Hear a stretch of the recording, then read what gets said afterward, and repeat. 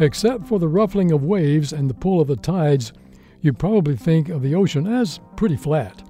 You wouldn't expect it to have a geography, its waters piled up into lasting hills or sunk into valleys.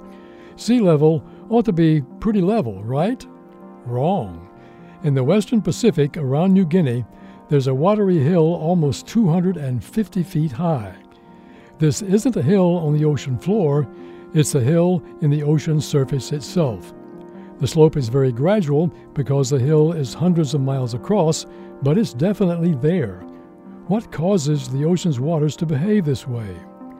The answer has to do with small irregularities in the Earth's gravitational field. Like sea level being level, you probably take gravity for granted. Most people assume that it stays the same from place to place. Actually, if our planet's interior were completely uniform, the gravity on its surface would be exactly the same from place to place. But this isn't the case. There are heavy concentrations of matter within the Earth's mantle, much like lumps in a bowl of oatmeal. These huge underground concentrations can cause slightly more gravity on the surface above them. You might think that more gravity will pull the ocean's water downward, making a hole in the ocean, but this doesn't happen.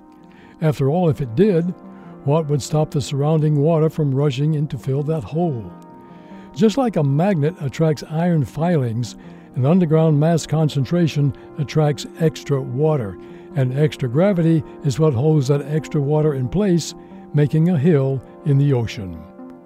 This moment of science comes from Indiana University, with production support from the Office of the Provost. I'm Don Glass.